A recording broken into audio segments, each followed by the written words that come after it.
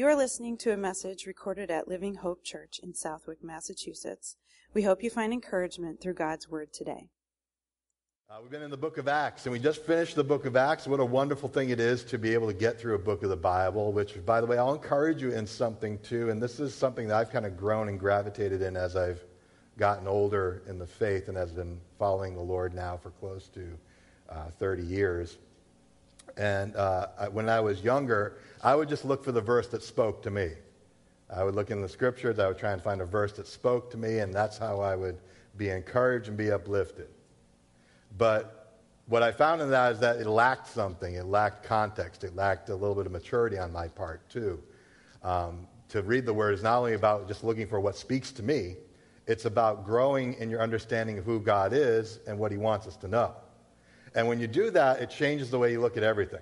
It completely changes your perspective to how you get into the Word. Instead of looking for the things that really speak to us and get us excited, like for some of us it's the gifts of the Spirit, for some of us it's other things in our life. But if we look at it and say, okay, well, I'm just going to take the Word, I'm going to go through the book of the Bible, and I'm going to read through it, you'll find some things that will encourage you, and dare I say, you'll find some things that will challenge you too.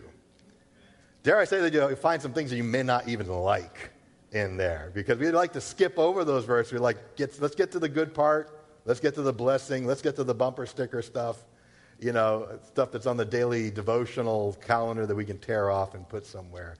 But the reality is when we do that, when we get into the Word on a regular basis and we let the Word speak to us, we are putting ourselves under the authority of God's Word and allowing Him to change us. It's not, Lord, what are you going to do for me today? What are you going to say to me today? It's more so, Lord, whatever you choose to say to me, whether I like it or not, I'm going to grow from it. Amen? So we finished up Acts, and now as we left the book of Acts, remember that Paul was spending 2 years under house arrest. He was a prisoner during that time. He was in prison during that time, but not in a prison like you and I would know, being locked behind bars. Paul was allowed to live in his own house, a rented house, and he was put under house arrest, kind of like if you had an ankle bracelet, so to speak. You're allowed to live in your own house, but you can only go certain places. So he was assigned a Roman guard that would change every 6 hours. A new guard would be assigned to him. But he was allowed to have people come and visit him where he was, and people could leave from him. So they could bring him things, whether it be supplies or food that he needed and other things, and they would leave with his correspondence. So during this 2-year time, he said, you know what, while I'm waiting for my appeal to Caesar, I'm going to make the best use of my time. I'm going to write. And he would write a series of about 4 different letters, which later became known as the prison epistles. Now, if you don't know what an epistle is a fancy word for letter. So he wrote these 4 letters, Ephesians, Philippians, Colossians, and then a book called Philemon. And so he wrote these books during this time to encourage the church and to bless the church during that time. Now, so we see that taking place here, and we wonder, well, how did he get these letters back and forth? And it says that if we read in chapter 1 of Colossians, which, by the way, you can turn there right now, Colossians chapter 1. If you have an old-fashioned Bible, you can do that. Or if you have a tablet like Gary, you can use the tablet too. I'm impressed with Gary. Gary usually uses a really big, thick King James Bible. So for him to use a tablet's real progress. So I give you credit for that, brother. So if you do that, turn to Colossians chapter 1, and you'll see that he greets you with different people in there. And one of them is Timothy. Timothy's a young pastor who spent time with him, and that Paul not only saved, but discipled and eventually raised him up to become the pastor of the church in Ephesus. There's also other people, too, with him, Epaphras and Tychicus, who were people that were with them. And although him and Aristarchus were fellow prisoners, it says, they weren't actually accused of any crime. They weren't in jail for anything. They were just people who decided to stay with Paul and help Paul while he was in prison. And so we have that little bit of background there. And so the book is called Colossians, and it's a book to the church in Colossae. Now, Colossae is a small town. So if you were thinking like, okay, if Ephesus was Springfield, then Colossae would be Southwick. Okay, it was a smaller town. So it was not in a major city. In fact, none of the apostles even planted this church. Usually the apostles would come through, they'd preach, and they would establish churches there, and they would go off to a different region, leaving elders or a pastor in charge. But in this case, they didn't even do that. It wasn't brought about through the preaching of the apostles. So how did it begin? Well, it began because, remember, Paul, in the book of Acts, we talked about, it's in Acts chapter 19 and 20, that Paul traveled through the region of Ephesus. And in the region of Ephesus, he preached there, and he saw such success there that he spent 3 years of his life ministering, teaching, discipling, and raising up churches there. It's believed that while he was ministering in Ephesus, that people from Colossae came and heard him preach, and they brought the message back to Colossae and established a church there. There was no pastor, there was no apostles, there was no teachers, just people that heard the message of Jesus, were glad to hear it, and got together and started believing the scriptures together. So where is Colossae located? Colossae is located in Asia Minor. If you were to take a look at a map and you were to put your finger right in the center of Asia Minor, that's where Colossae would be located today. That's in modern-day Turkey. So if you're looking on a modern map, it's located in where Turkey is today. So how did Paul, who had no contact with the church in Colossae, never preached in Colossae, never visited there, how did a church begin there? And how did he get to writing about the church in the Colossae? Well, the answer is really simple, actually. If we trace a little bit of the history there, we recognize that Paul came in contact with a slave named Onesimus. And he befriended Paul and helped Paul, but Onesimus was a runaway slave. He had ran away from his master and was hiding from him. And he became friends with Paul, and Paul got to know him fairly well. And Onesimus belonged to a master that was named Philemon. And Philemon actually attended and was part of the Colossian church. So the book of Philemon is written to this slave owner in the church, advising him to welcome Onesimus back and to treat him well, to treat him like family instead of treating him like a slave. And so we have that short book in the Bible connected to this relationship there. The other thing is that we see a man named Epaphras. Now, Epaphras was a teacher in the Colossian church. He was someone that had heard the gospel, had taught the gospel, taught from the scriptures, and was teaching in the church. And he went to look for Paul in Rome, which is Paul where he is right now. He is in house arrest in Rome. Traveled all the way to Rome, and he asked for Paul's help because he said, Paul, our church, our little church in this town, is coming under heretical teaching, false teaching, because there's some apostles, some fake apostles, if you will, some false teachers that have come in and started teaching things that are against the gospel. They're teaching some things that have nothing to do with the scriptures, and I'm really concerned about it, but I have no way to address it. So, Paul, can you help us? And Paul writes this letter to the church in Colossae. And there were heresies. Now, heresies are things that go against traditional teaching. There were false teaching that was creeping into the church. So what were these things? And there are 5 things that kind of show up there. You can jot them down. I can't take credit for these. Bible teacher Norman Geisler cited these 5 things. But the first thing is this. They were observing the Jewish traditions and Old Testament law and ceremonies. So there were some that had only heard about John's baptism. Now, you might have seen that in the book of Acts, right? We have not even heard that there's a Holy Spirit. What baptism did you receive? John's baptism. Well, that's the baptism of repentance and the observance of the Old Testament law.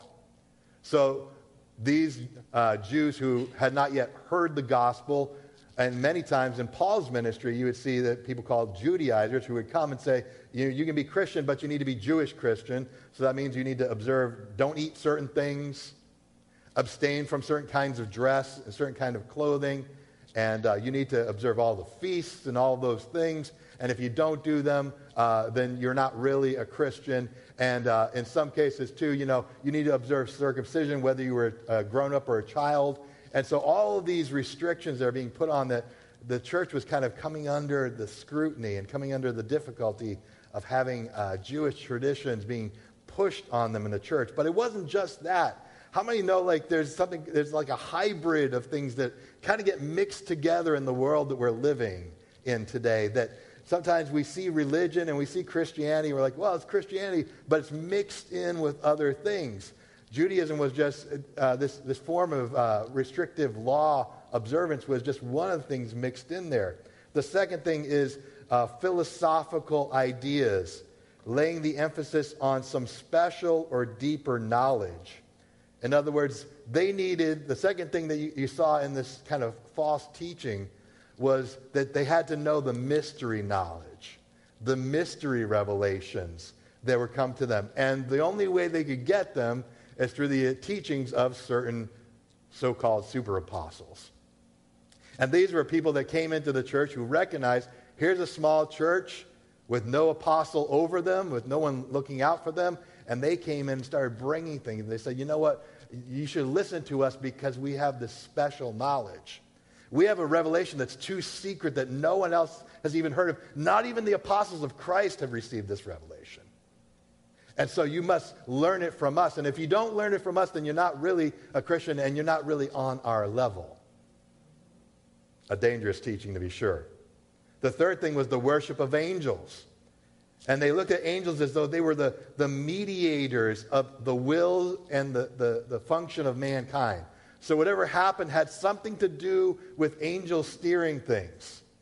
And that you had to worship angels and pay attention to angels. And if you didn't, then blessings wouldn't come to you, and you wouldn't have the angelic protection that you needed. And then there would be evil spirits and principalities and powers that would come against you if you didn't do these things. And so there was an unhealthy attention on angels. How many know angels are important? But we have to be careful about where we assign our attention to them. They are not to be worshipped. In fact, if you read Revelation or if you look at any other portion of Scripture, anytime someone tried to worship an angel said, nope, don't do it. I'm a servant like you. So it's important for us to remember that the angels themselves, genuine angels, godly angels, do not seek worship, but rather direct worship to the Lord Jesus Christ. Fourthly, it was exclusive, stressing the privilege of perfection for those select few who belong to the philosophical elite. In other words, if you understood the secret knowledge, you got elevated to a place of higher up. You were higher up than everybody else because you knew something that no one else knew, and it was revealed to you by these super apostles, these fake apostles, these false teachers, and then you were elevated in the church. And that was the fourth thing. The fifth thing is that they denied the deity of Christ. This is the most dangerous one of them all, is that these super apostles said, you know what, we have this knowledge, and this knowledge is superior than anything else that the disciples or the apostles have preached to you. And this is what we've learned, that all matter is evil. All physical things of this world is evil.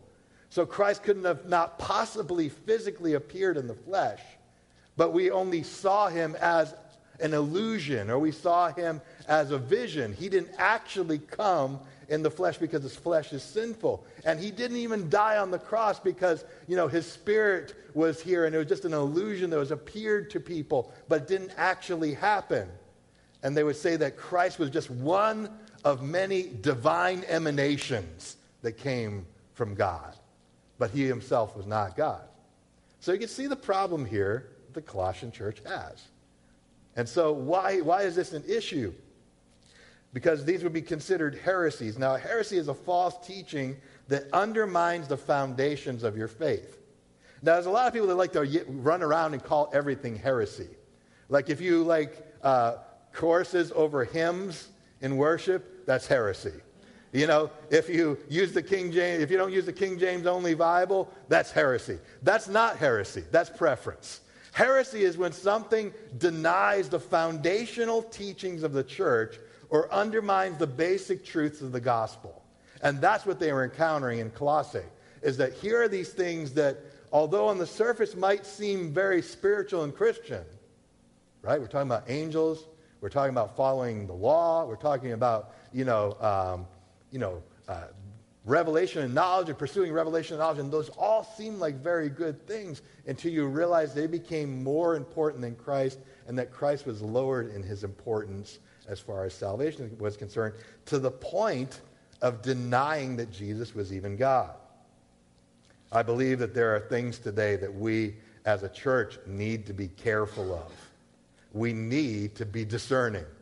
We need to be careful about what we choose to listen to. You know, and just like the Colossian church, we have to be on guard against legalism, where we say, okay, well, you can be a Christian, but make sure you do X, Y, and Z. Make sure you look like me and act like me. And what we do through self-righteousness and legalism is we create a lot of people that look like us, but not people that look like Jesus. That's the problem with legalism. I believe there's a problem with legalism today in the church. We have to be careful with and treat with great suspicion any teacher that says they have a revelation from God that is so mysterious and secretive that no one else can know it and would blow your mind if you knew it, and it's on par with Scripture. That, my friend, is dangerous. Because what it's saying is that I've got something that, even though Revelation 22 says it's a closed revelation, there's no new Scripture, someone's saying is, I got something as good as Scripture right here. But pay me for it. Or follow me for it. And I'll tell you what it is. Whereas the apostles preached the gospel freely.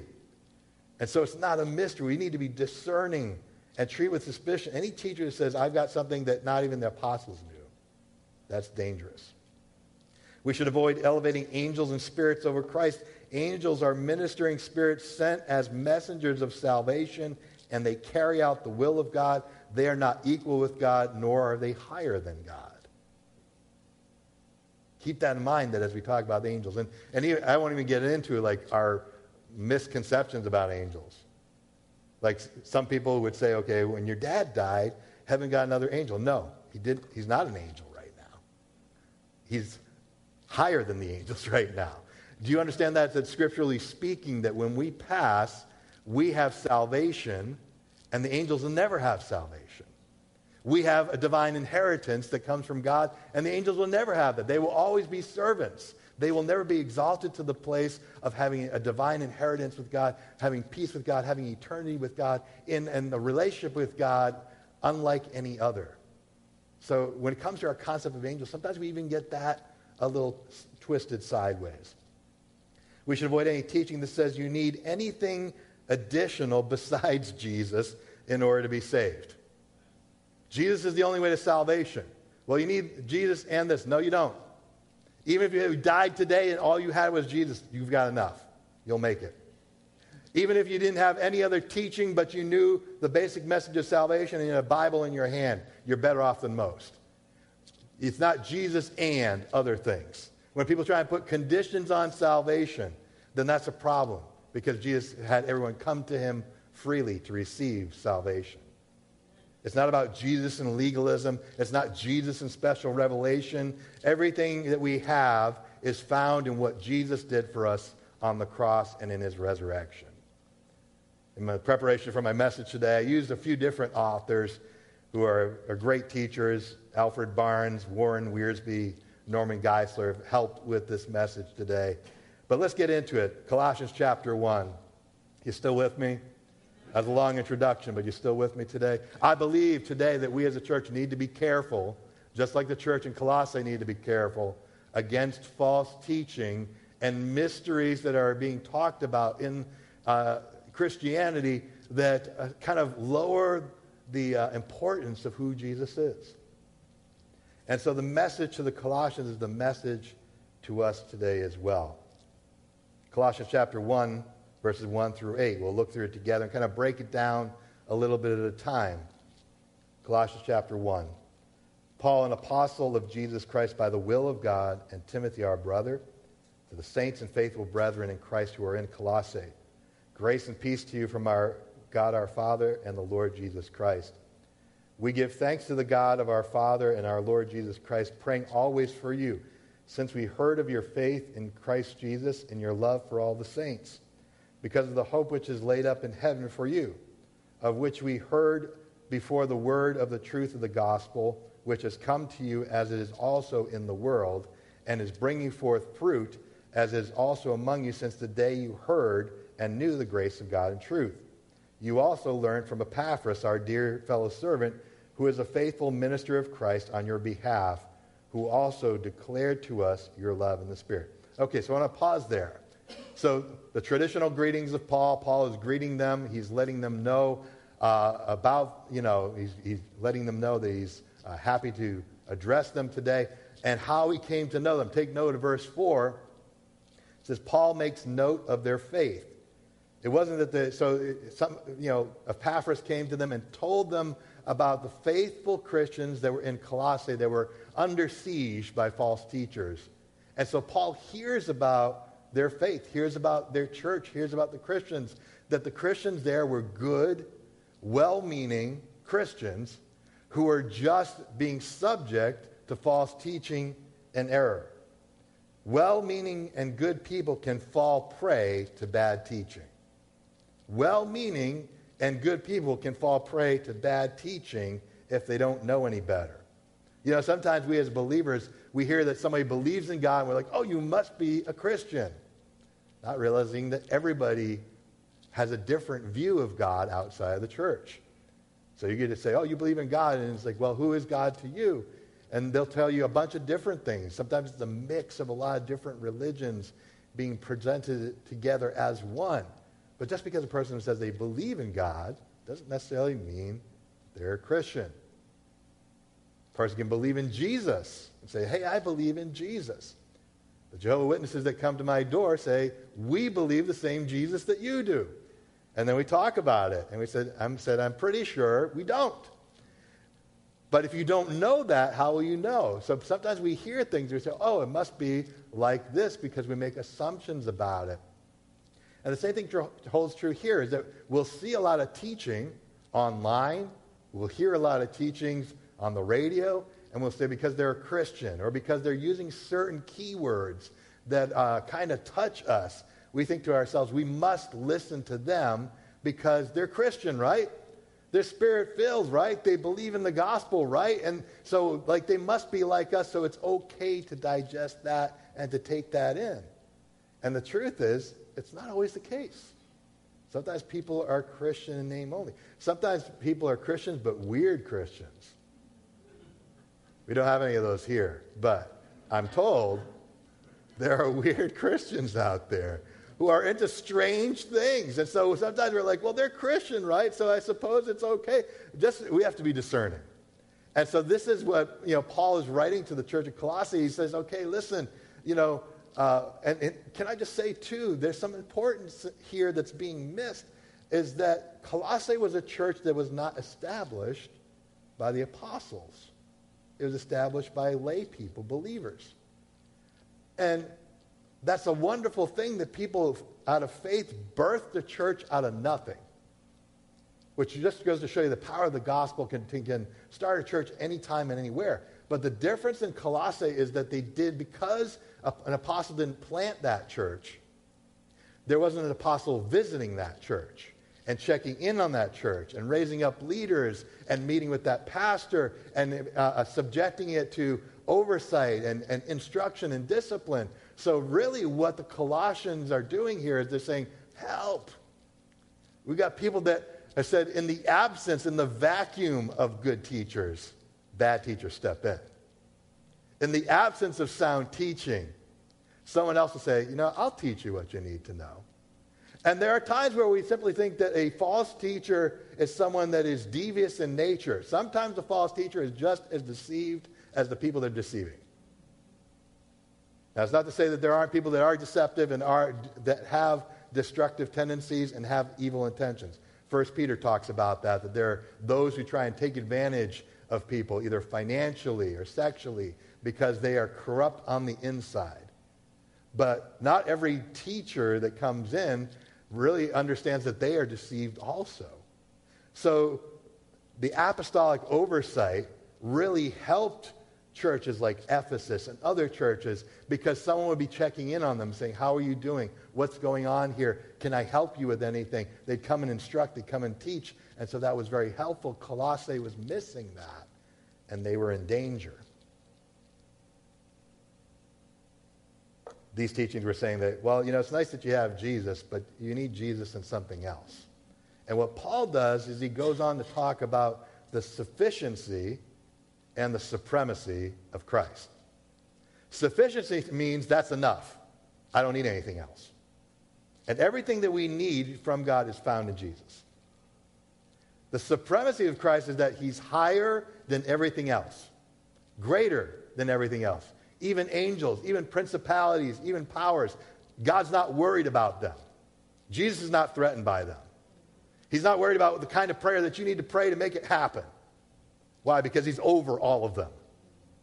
And in a moment, and with a word from his lips, he can change it. So should we intercede? Yes. But let's not get it twisted and think that God needs our help somehow to make something happen. Because he can make it happen if he wants to make it happen in a moment. Christ is sufficient and supremely over all things. They didn't need an additional revelation. Jesus himself was enough. Now look at verses 9 through 14. Paul goes on to explain this. For this reason also, since the day we heard it, we don't cease to pray for you, to ask you that you might be filled with the knowledge of his will, in all wisdom and spiritual understanding, that you might walk worthy of the Lord, fully pleasing him, being fruitful in every good work, increasing in the knowledge of God, strengthened with all might according to his glorious power, for all patience and long-suffering with joy, giving thanks to the Father who has qualified us to be partakers in the inheritance with the saints in the light. He has delivered us from the power of darkness and conveyed us into the kingdom of the sons of his love, in whom we have redemption through his blood, the forgiveness of sins. So I want you to look at a few things there. There's a lot in there. You guys see it? Highlight it in your Bibles. Use the highlighter feature on your tablet. Okay? First couple of verses there is like, okay, I want you to look at, if you would, verse 9. His prayer is that they would have knowledge, wisdom, and spiritual understanding. These things are essential for your walk with the Lord. Knowledge comes from the sound teaching of the Scriptures. Wisdom comes from the application of the Scriptures. And spiritual understanding is applying these things prayerfully to every situation. I'll say it again because it's real short and it's super simple. He prays that they would have knowledge, wisdom, and spiritual understanding. Knowledge comes from sound teaching of the Scriptures. Wisdom comes from the application of those Scriptures. And spiritual understanding comes from praying, applying these things prayerfully to every situation. So the only way you know what the will of God is by studying his word. Once you have knowledge, then you can gain wisdom. Instead of going, gee, what should I do in this situation? The Scriptures tell us what we should do. So that wisdom applied says, okay, I know I'm not supposed to defraud my neighbor, no matter how good of a business deal this is. I'm not supposed to do that because the Scriptures say don't. So I won't. I don't need to ask God, what's the wise thing to do here? You know, Proverbs talks about a gentle answer turns away wrath. And I wish I could say I was always good at doing this. I'm not. Terrible at it. Maybe I'm the only one. I don't know. But when things are heated and angry, instead of responding with heated and angry words, we should respond with a gentle answer. We don't need to go, well, God, what should I do in this situation? We should be able to catch ourselves, and wisdom says, I'm going to answer this way because that's what I should be doing. Spiritual understanding is saying, now that I know God's word, now that I know God's will, when I pray about something and when I need to make a decision about a situation or I'm going into a situation, I pray the word into that situation. I say, God, help me to have insight and understanding in accordance with your word and your will to do what's right. And when we do that, we will be able to cut off at the knees false teaching. We'll be able to knock it down from the get-go because we'll say, the word doesn't say that. Or you might think the word says that, but it actually doesn't say that at all. And so that really helps in that situation. Paul also encourages them to live a life worthy of the calling they've received. Alfred Barnes notes 3 things about this. To live a life worthy of God's calling is, number 1, to live a life that pleases God. In other words, the way you live, so that at the end of the day you say, I did my best to please God. I lived in such a way that my conscience is clear. I live to please him and serve him. Secondly, be fruitful in every good work, verse 10. In other words, we need to be producing fruit. You can't just be a pretty tree or a pretty plant, you know. If you're growing things, ideally speaking, listen, last year during the pandemic, we tried to grow things. I'm sure many of you tried to grow things too. Some of you were successful, like the Benoits. I think fed half of Southwick with what came out of their garden. But some of us, who are a little green when it comes to green things, didn't do so well. So we planted, cucumbers and had this cucumber vine grow up, and we did all the right things, used the right fertilizer, set up the string so they'd grow up the string, and it produced these really beautiful flowers that never grew into like cucumbers. So it's one thing, listen, hear me, church, I love you to pieces. You look good on the outside, but one of the marks of walking worthy of God's calling is that you actually produce something good from your life. That you produce fruit. The fruit of godly character, the fruit of the Spirit, but also that you are producing things for the kingdom of God. You're reaching people for Christ. You're discipling people. You're helping people. You're seeing the fruit of your life is not just you. Turning things around so that it's not just about churches. And church should be the charging station for you to go out and do good things for God. Hopefully it is. It shouldn't be just like, well, I'm just going to take, receive. And there's nothing wrong with receiving, but freely we've received, freely give. That's what Jesus said. So if we've received something good, you share with others. Listen, I love a good chocolate bar just like anybody else. There's about 5 of them in my fridge on the top shelf. And she keeps them for s'mores, but I can't resist them. So I eat at least 2 of them on my own. But I also like, when I bring home sweets, I hide them from my kids because I want them for myself, right? And that seems like, how can you be so selfish? You have children. Why don't you think about them? Why don't you do something? Because I want it for me. We buy like a big sleeve of Oreos there for their lunches and everything like that. And it's supposed to last for the lunches. And unless we hide them, they're gone in 2 days. Not because of me, although I contribute, but my kids like to eat them too. So if we hope to have anything in their lunches, we need to hide them. And meanwhile, my kids are like, where are they hiding them? Let me know. You understand what I'm saying? But we're like, our life in Christ is not meant that God blesses us and then we hold those blessings to ourselves and then we keep them selfishly, but He's given them to us so we can hand out Oreos to people. You get what I'm saying? You follow where I'm coming from in this, is that we've been blessed so that we can in turn be a blessing to others. So live to please God, be fruitful in every good work, and increase in the knowledge of God. In other words, keep growing, keep developing, keep it going further in your understanding. And he says you can't do this in your own power. Verse 11 and 12, he says you can't do this in your own power. He says, being strengthened according to His glorious power, for what? For patience. Oh, come on, really? Patience? Patience, yes, that you do things without complaining. It's like, how many of us, listen, I'm guilty too. I'm a complainer at times. But to do things without complaining is a mark of God's work in your life, a mark of God's power in your life.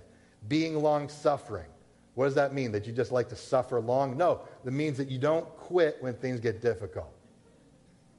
It means when things get hard, you don't go, I guess I'm not a Christian today. I guess God's not on the throne. I guess He's not listening to my prayer. And we complain to God, which goes back to the first thing, patience. And then the long-suffering thing is like, I'm not going to quit. I'm not a quitter. I refuse to give up. I refuse to abdicate my faith. I refuse to give up on the situation. I'm going to stay true. Being joyful and giving thanks to the Father, verse 12. We're to be thankful. Why? Because we are partakers of divine inheritance. Now, most of us understand the idea of inheritance. Inheritance comes to us when someone leaves something to us. When they pass on and they leave something to us. Most of us are hoping, like, maybe, as your family went along, you're kind of like, well, I'm hoping that I get this in my inheritance. Or if we go back to the story of the prodigal son, the prodigal son didn't even wait for his father to pass away. He says, give me my inheritance now, knowing that he had one. And so usually inheritance comes when someone dies. Well, the New Testament talks about the inheritance we have in Christ came to us because Christ died and rose again. And because of that, we receive a blessed eternal inheritance that comes from him. And we're to be thankful for that because he took us from darkness to light. He took us from being outside of God's family to being adopted to be part of God's family, to enter into his family through faith. And as a result, we have the blessings of the family of God, that we're not treated as second-class citizens. You're not an adopted, red-headed stepchild that God doesn't pay attention to because you're not Jewish. Do you follow what I'm saying? Is that you are outside of his chosen people. And as a Gentile, you were brought in through faith. And because of that, you're not treated as a secondary member of the family, but every spiritual blessing that's in Abraham is now available to you through Christ. That's a powerful thing. It's powerful in prayer. It's powerful in our understanding. It's powerful when we think about eternity, that we have that in him. But we only have that because of Jesus and what he's done for us. We went from spiritual poverty to blessing, from death to life, from darkness to heavenly light, through Jesus and no one else. And this is why this is important. Because he says if you take Jesus out of the equation, like they were doing in Colossae, then what happens is you lose all that. If you forsake Christ, if you think it was just purely philosophical and it was illusion and it didn't really happen, then you miss the very foundational piece of what you have in God and in Jesus. Verse 13, 14 tells us he did this through his blood. It's through his blood and the forgiveness of sins that we have that. Now take a look at verses 15 through 18. You still with me? Amen. Promise I'll get you out on time, I promise. Verses 15 through 18. It says, he, Jesus, is the image of the invisible God, the firstborn over all creation. You say, well, wait a minute, Pastor, does that mean Jesus was created? No, we'll get to it. Verse 16. For by him all things were created there in heaven and on earth, visible and invisible, whether thrones or dominions or principalities or powers. All things were created through him and for him, and he is before all things, and in him all things consist or exist or are held together. And he is the head of the body of the church, who is the beginning, the firstborn from among the dead, that he may have preeminence. So look at it this way, okay? What we see in those verses is that if we don't know what God looks like, he's telling them, I'll tell you what God looks like. It's found in Jesus. If you look at Jesus, you'll see God. In him the fullness of the Godhead dwells, Father, Son, and Holy Spirit, in Christ. So he's saying, you can't say to me that Christ is not important. You can't say that he's secondary or he's on par with angels and he's somewhat subservient to them. You can't say that. He's saying, if you want to know what God looks like, God is made visible through the person of Jesus Christ. He does all this to refute the claims of the Gnostics. He says, well, he was firstborn of all creation. Does that mean Jesus was a created being? No, firstborn is usually the one that receives the inheritance and all the authority. Right? If you go back to the Old Testament, the firstborn son was the one that would become the head of the tribe. And Joseph and the coat of many colors, we read that story in Sunday school, we think it's a cute story. But in reality, what Jacob was doing, because Joseph was the firstborn to the wife and woman that he really loved, he gave to Joseph, hey, you're the chieftain. When I die, you will be it. And that's why the other brothers didn't like it. Just not because he was stylish or because he had a better coat than anybody else. He's saying, hey, I know what that means. That means he's receiving the inheritance and he's over the rest of the tribe, including us. So when it says he's firstborn among all creation, it means that Christ has the position of the firstborn that receives all blessings, that is in line for all the authority and power. And it says even further, just so you know that he wasn't created, he says he created all things. So he's giving him an attribute that only God would have.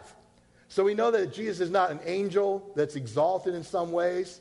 We know that he's not just an illusion that appeared and was gone. We know he's not a philosophical construct to help people live a better life, but rather that he was a living, active personification of God himself in the flesh.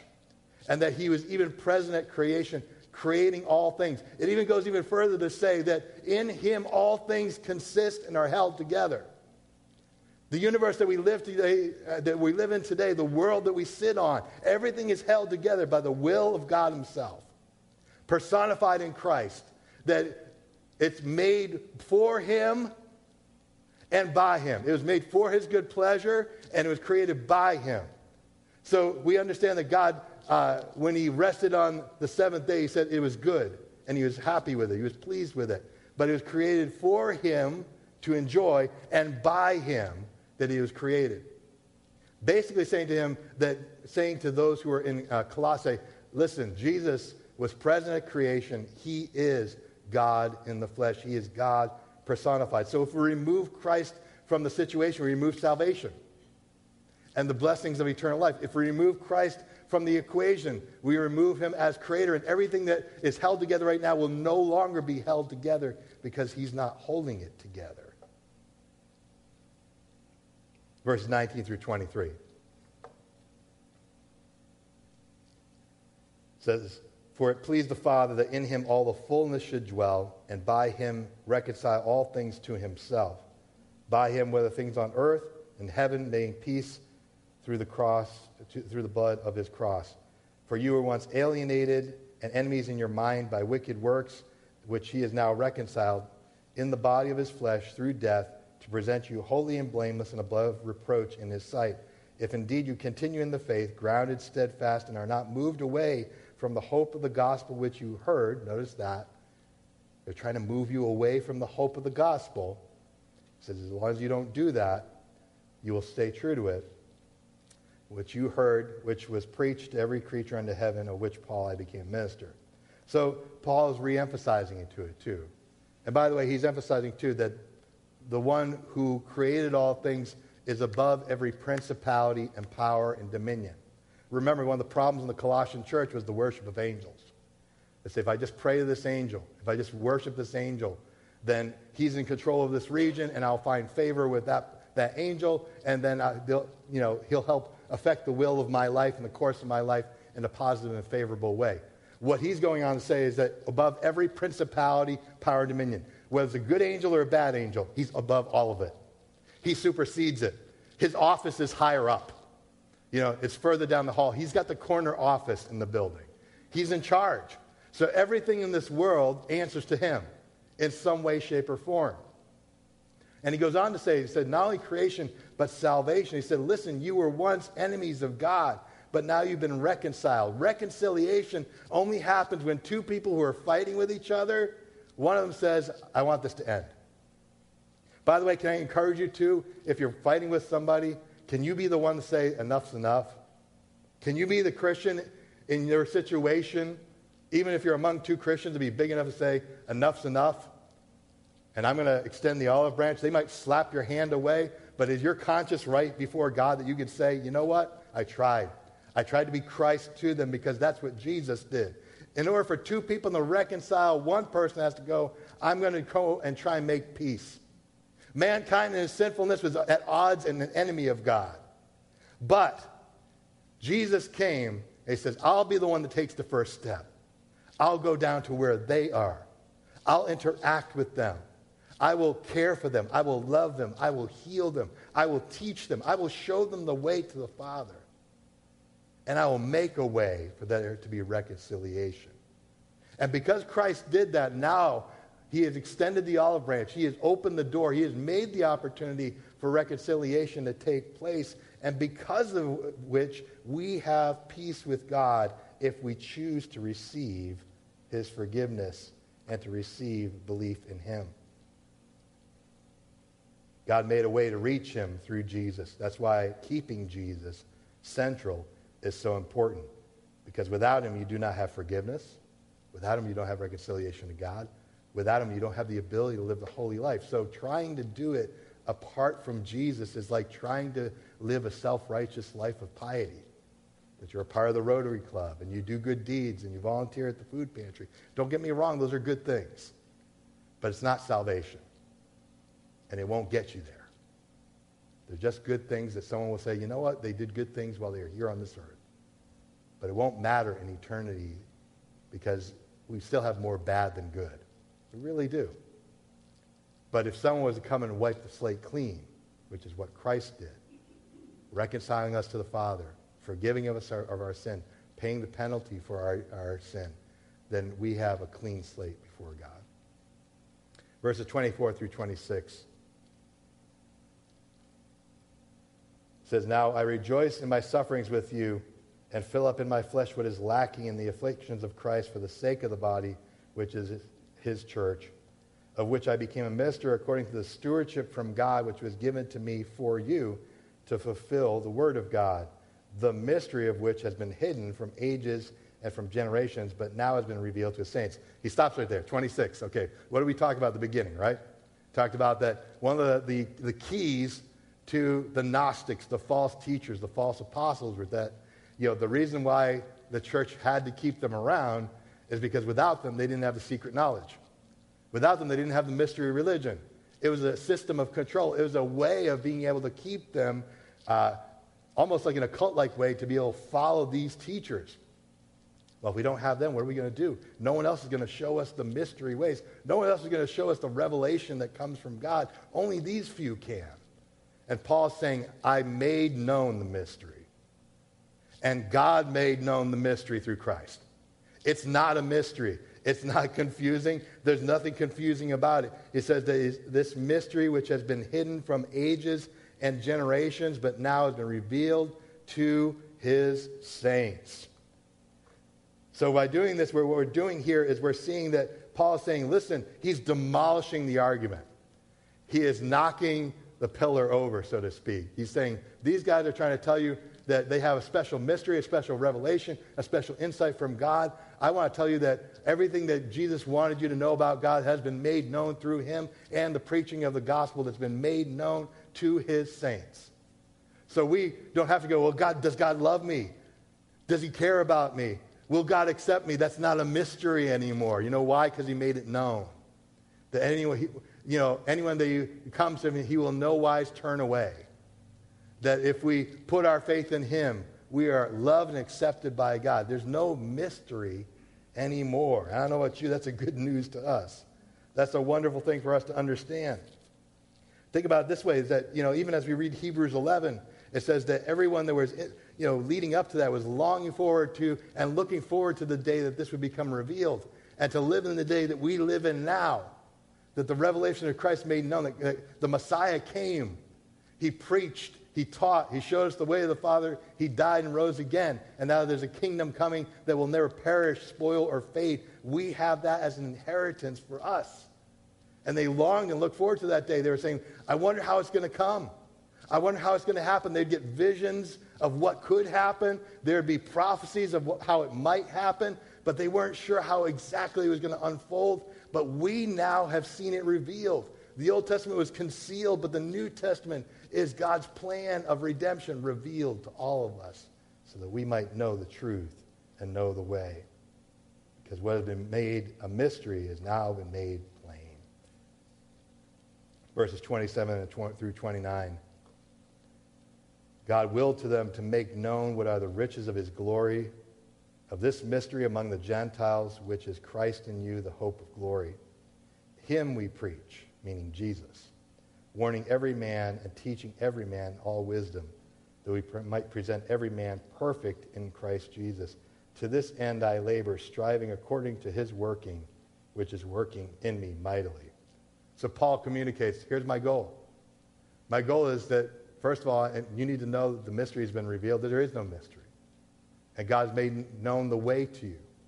And he says, my goal in all of this is to be able to proclaim this mystery to you and to be able to raise up every man in perfection, to bring every man and woman into maturity in Christ.